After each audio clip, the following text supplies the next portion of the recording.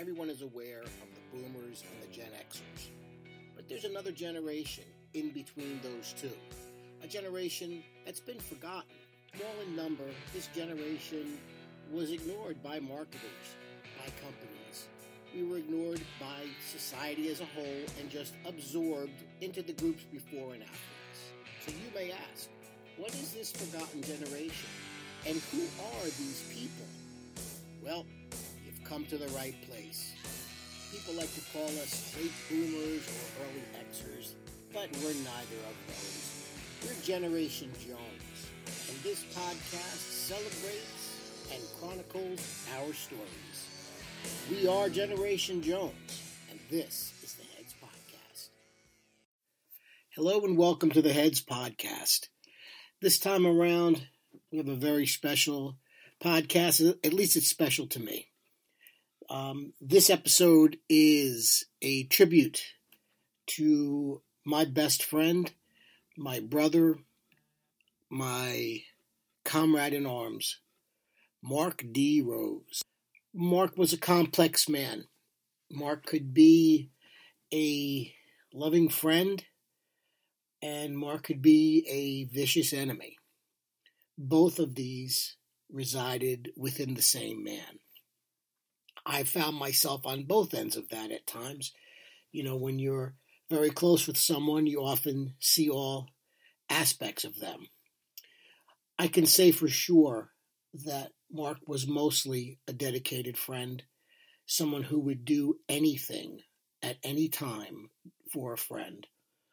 Love him or hate him, Mark Rose was one of a kind, and when he left us, he left a big hole in this world, in my world, to be perfectly honest. Here is his story about Mark and myself and Montclair, craziness, self-destruction, dedication, loyalty, the whole 9 yards. So without further ado, ladies and gentlemen, Mark Rose. Mark was born on November 9th, 1964, to his mother, Margaret Rose. A couple years later, his sister Hope would follow.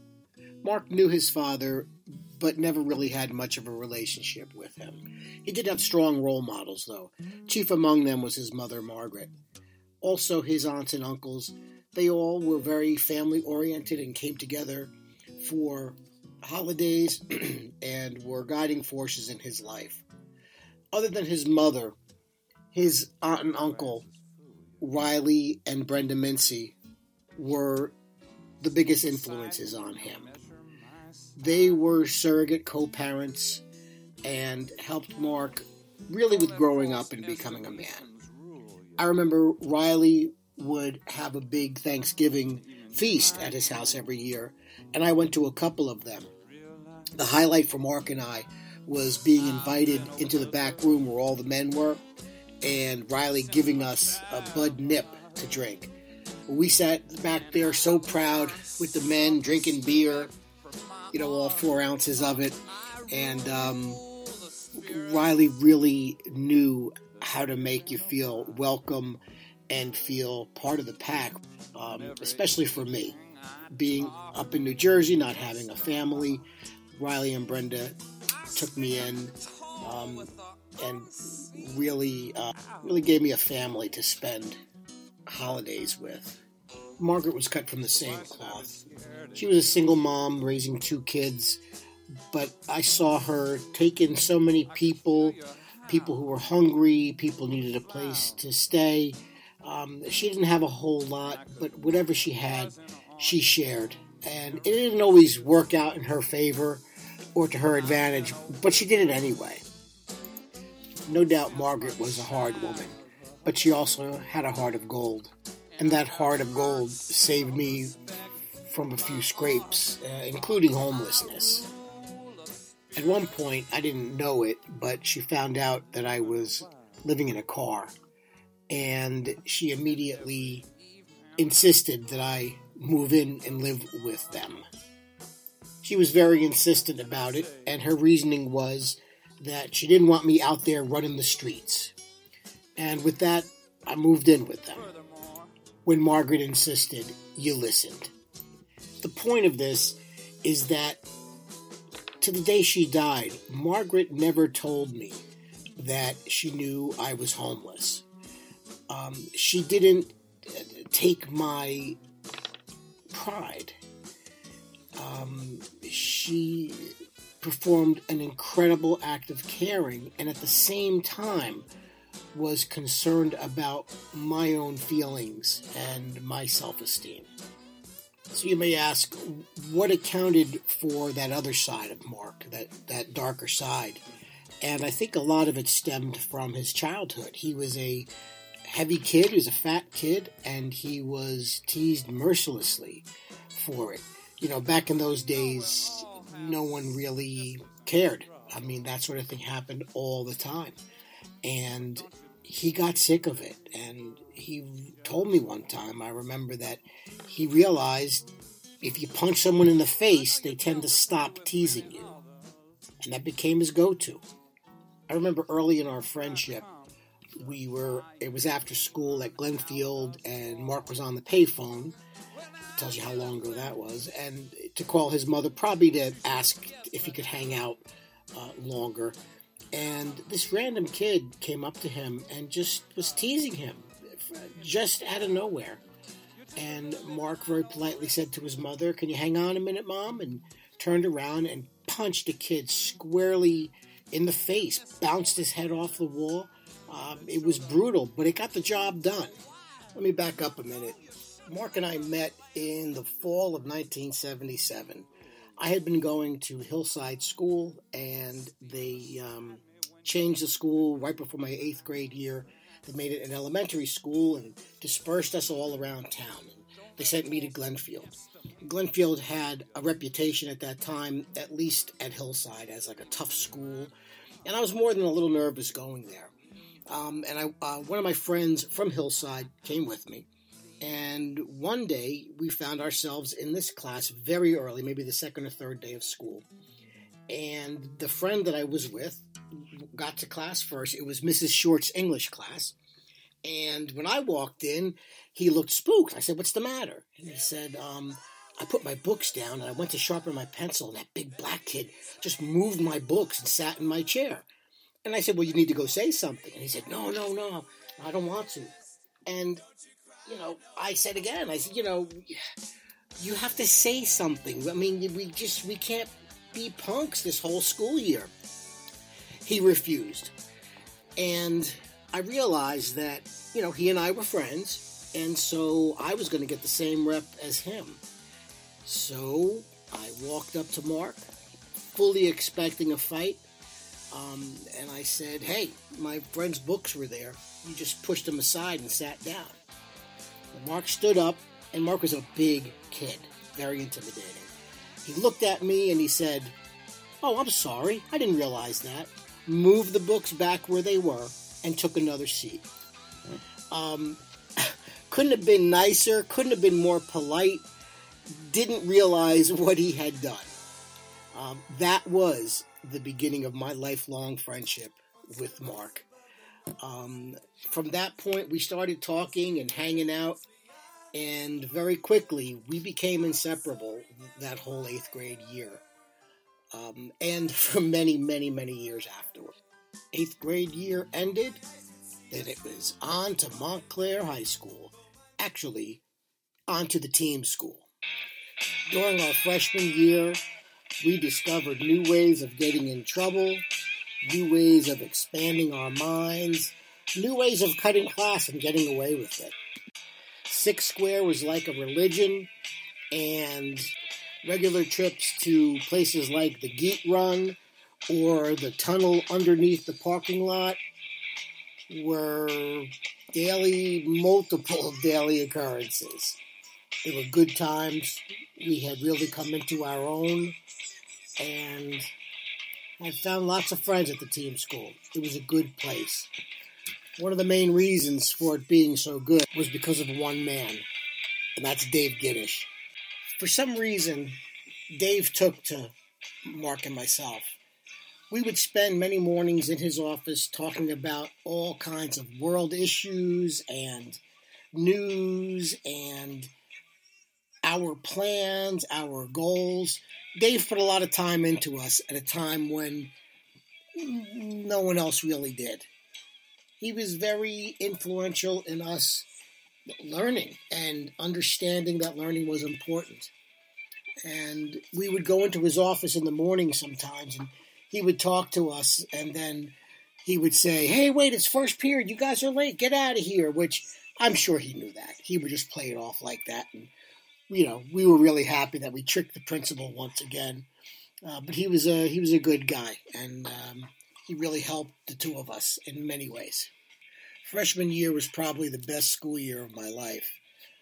Mark and I made lots of friends. Among them, Mitchie was one of my best friends.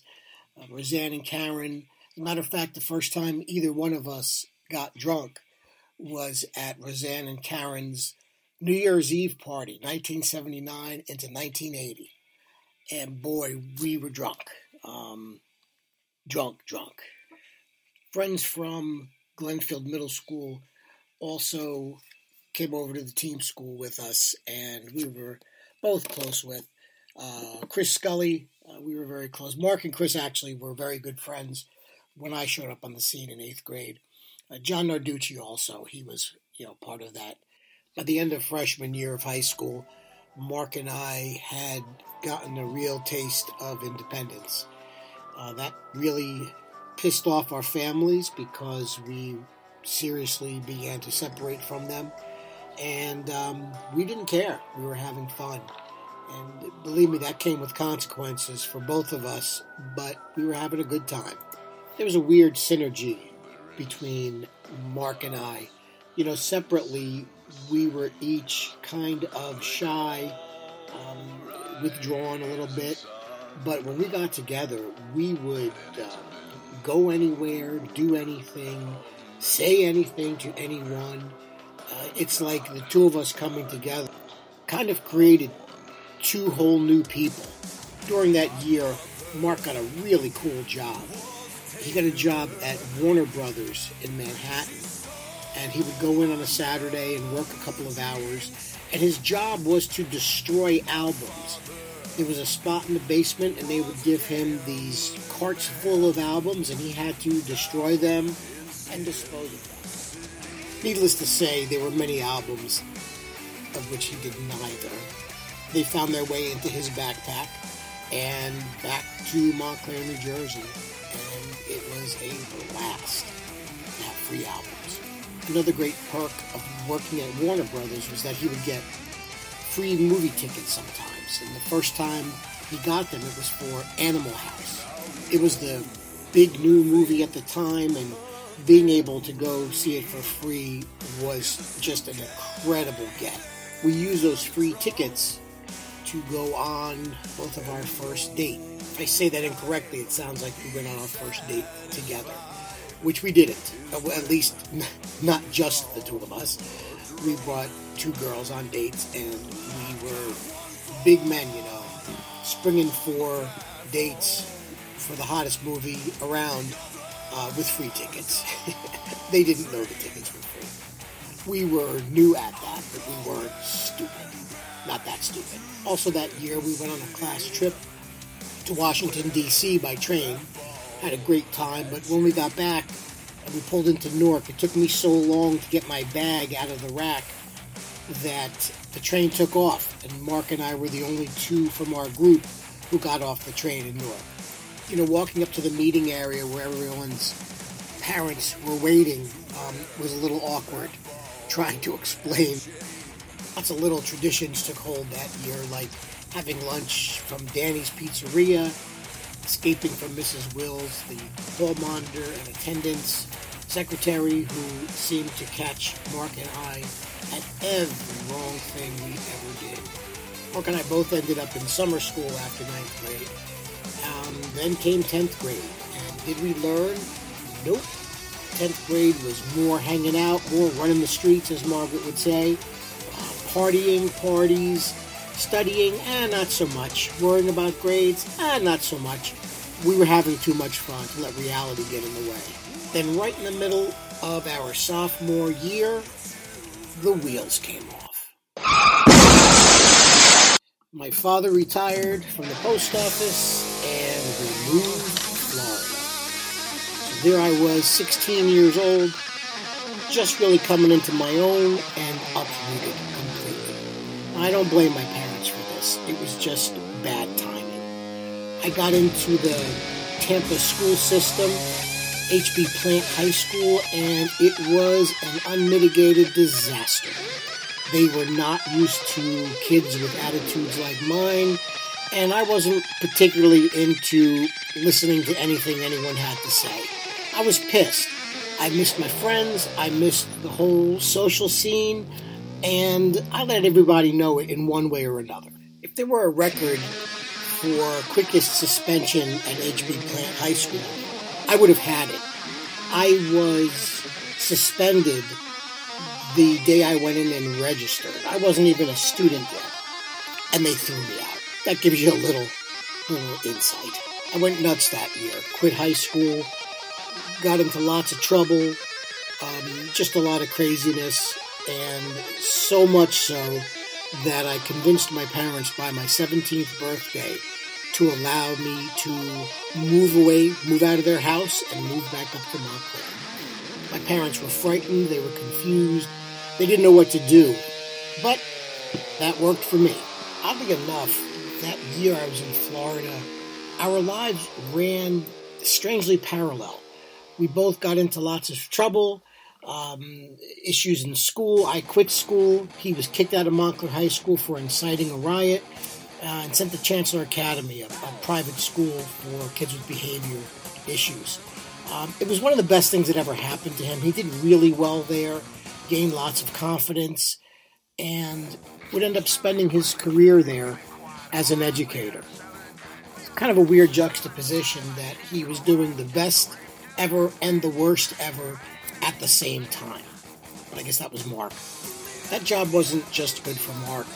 It was also good for the kids at the school. He ended up having a really positive influence over a lot of kids, was a beloved character, and I do mean character there. He could relate to the kids in ways that other people just couldn't. And he really made his mark. He became the computer teacher, and when he passed, they named the computer lab after him as an honor to him, the Mark Rose Memorial Computer Lab. He would have loved that. Okay, back up again. So February of 1981, I blow back into town, and Mark has a whole new set of friends, a bunch of folks from Upper Montclair. He introduces me around, and it was great. The first person I met was Miguel Rodriguez, and we were friends immediately. I think probably within 10 minutes we knew we would be friends for life, and we were absolutely correct. Miguel was the funniest guy I had ever met. He was totally out of control and a whole lot of fun to be around. And the cast of characters in general were a blast. People like John Cardell, Greg Benthal, Billy Johnson, my God, hanging in Billy's basement, Dave McKay, a.k.a. Foo-Foo, and there was Bill Casby, Diana Cohen, Doug and Doug, Harry Harris, Patty Way, George Way, Rich Wilkinson, Ray Ball, Tex. I apologize to the people I'm leaving out because I know I am leaving out a lot of names. And it's nothing personal. It's just a little fuzzy, the memories from those days, a little fuzzy. You know, it's kind of wonderful to look back. We were all so very different. Gay, straight, male, female, wealthy and poor, and everything in between those. You name it, we were just very, very different people. But we all came together, and it all worked.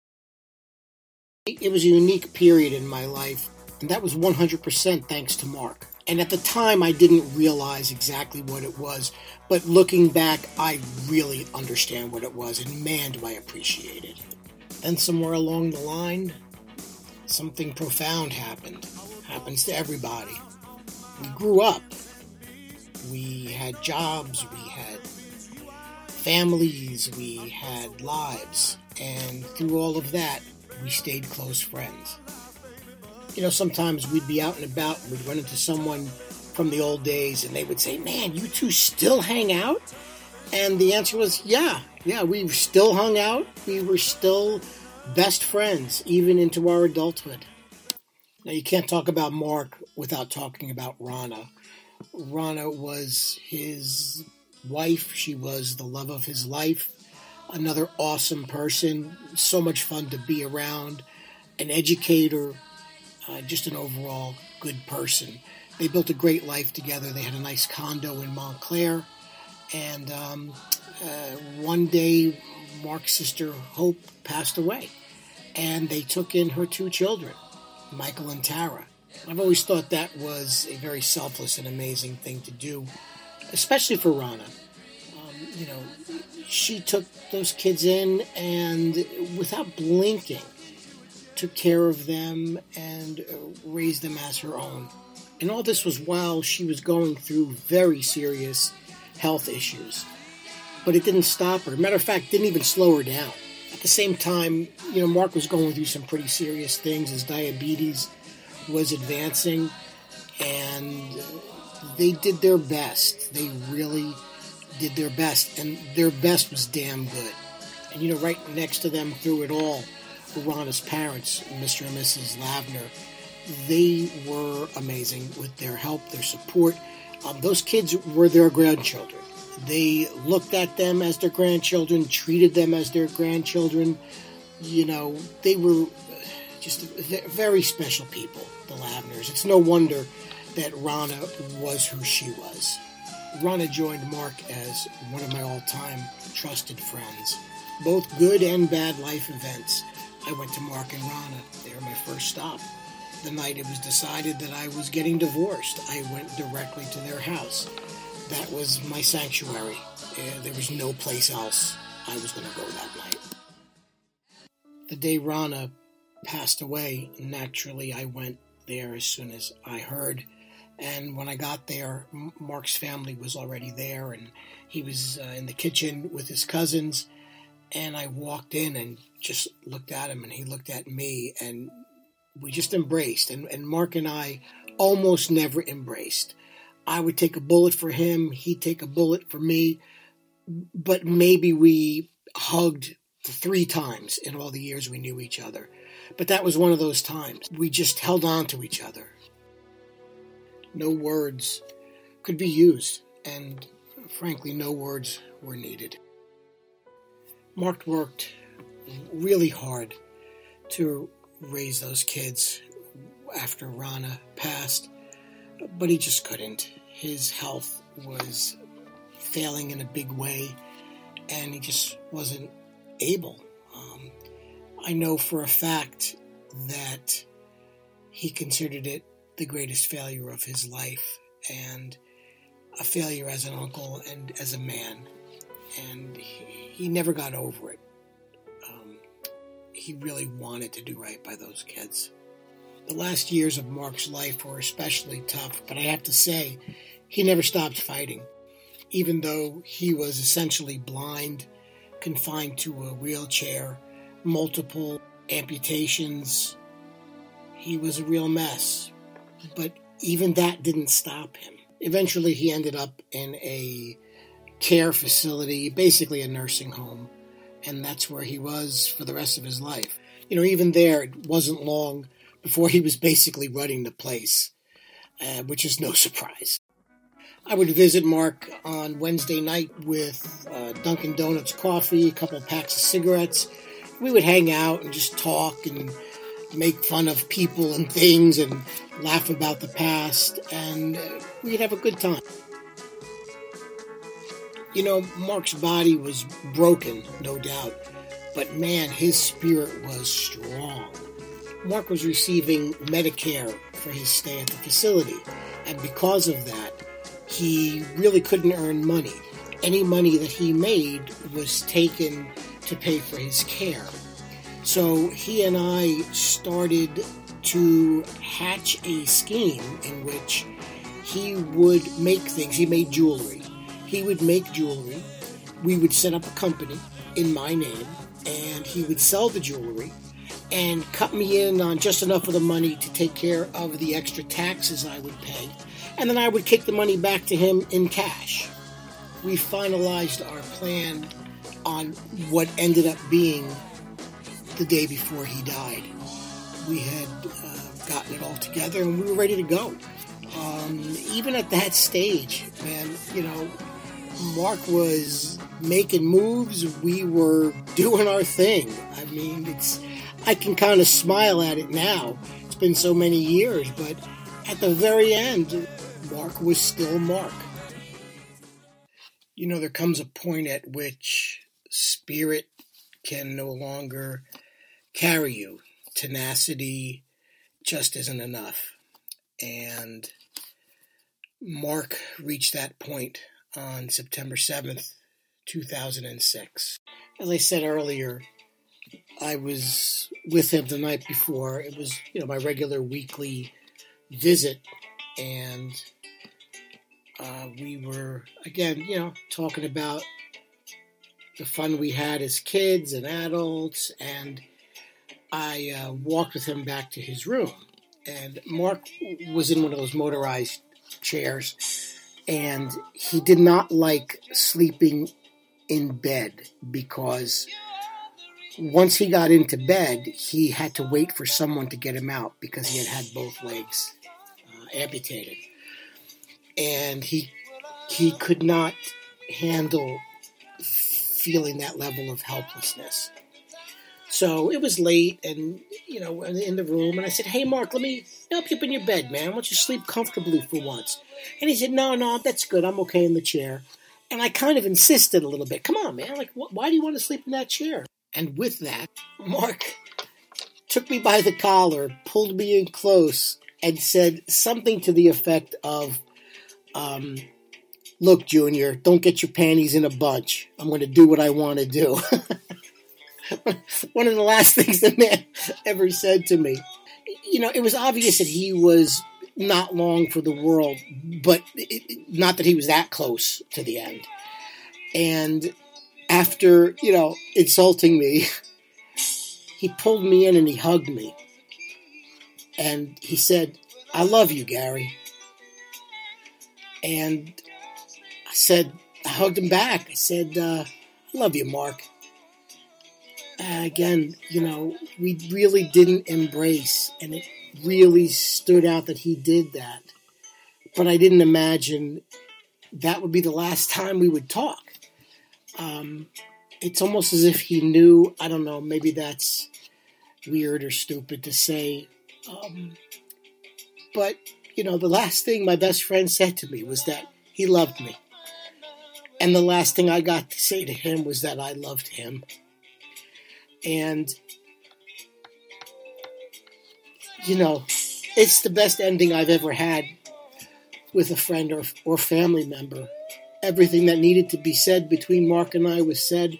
All of the T's were crossed, I's were dotted, and apparently he woke up the next day and was in his chair and then decided to take a nap in the bed, went to sleep, and just never woke up.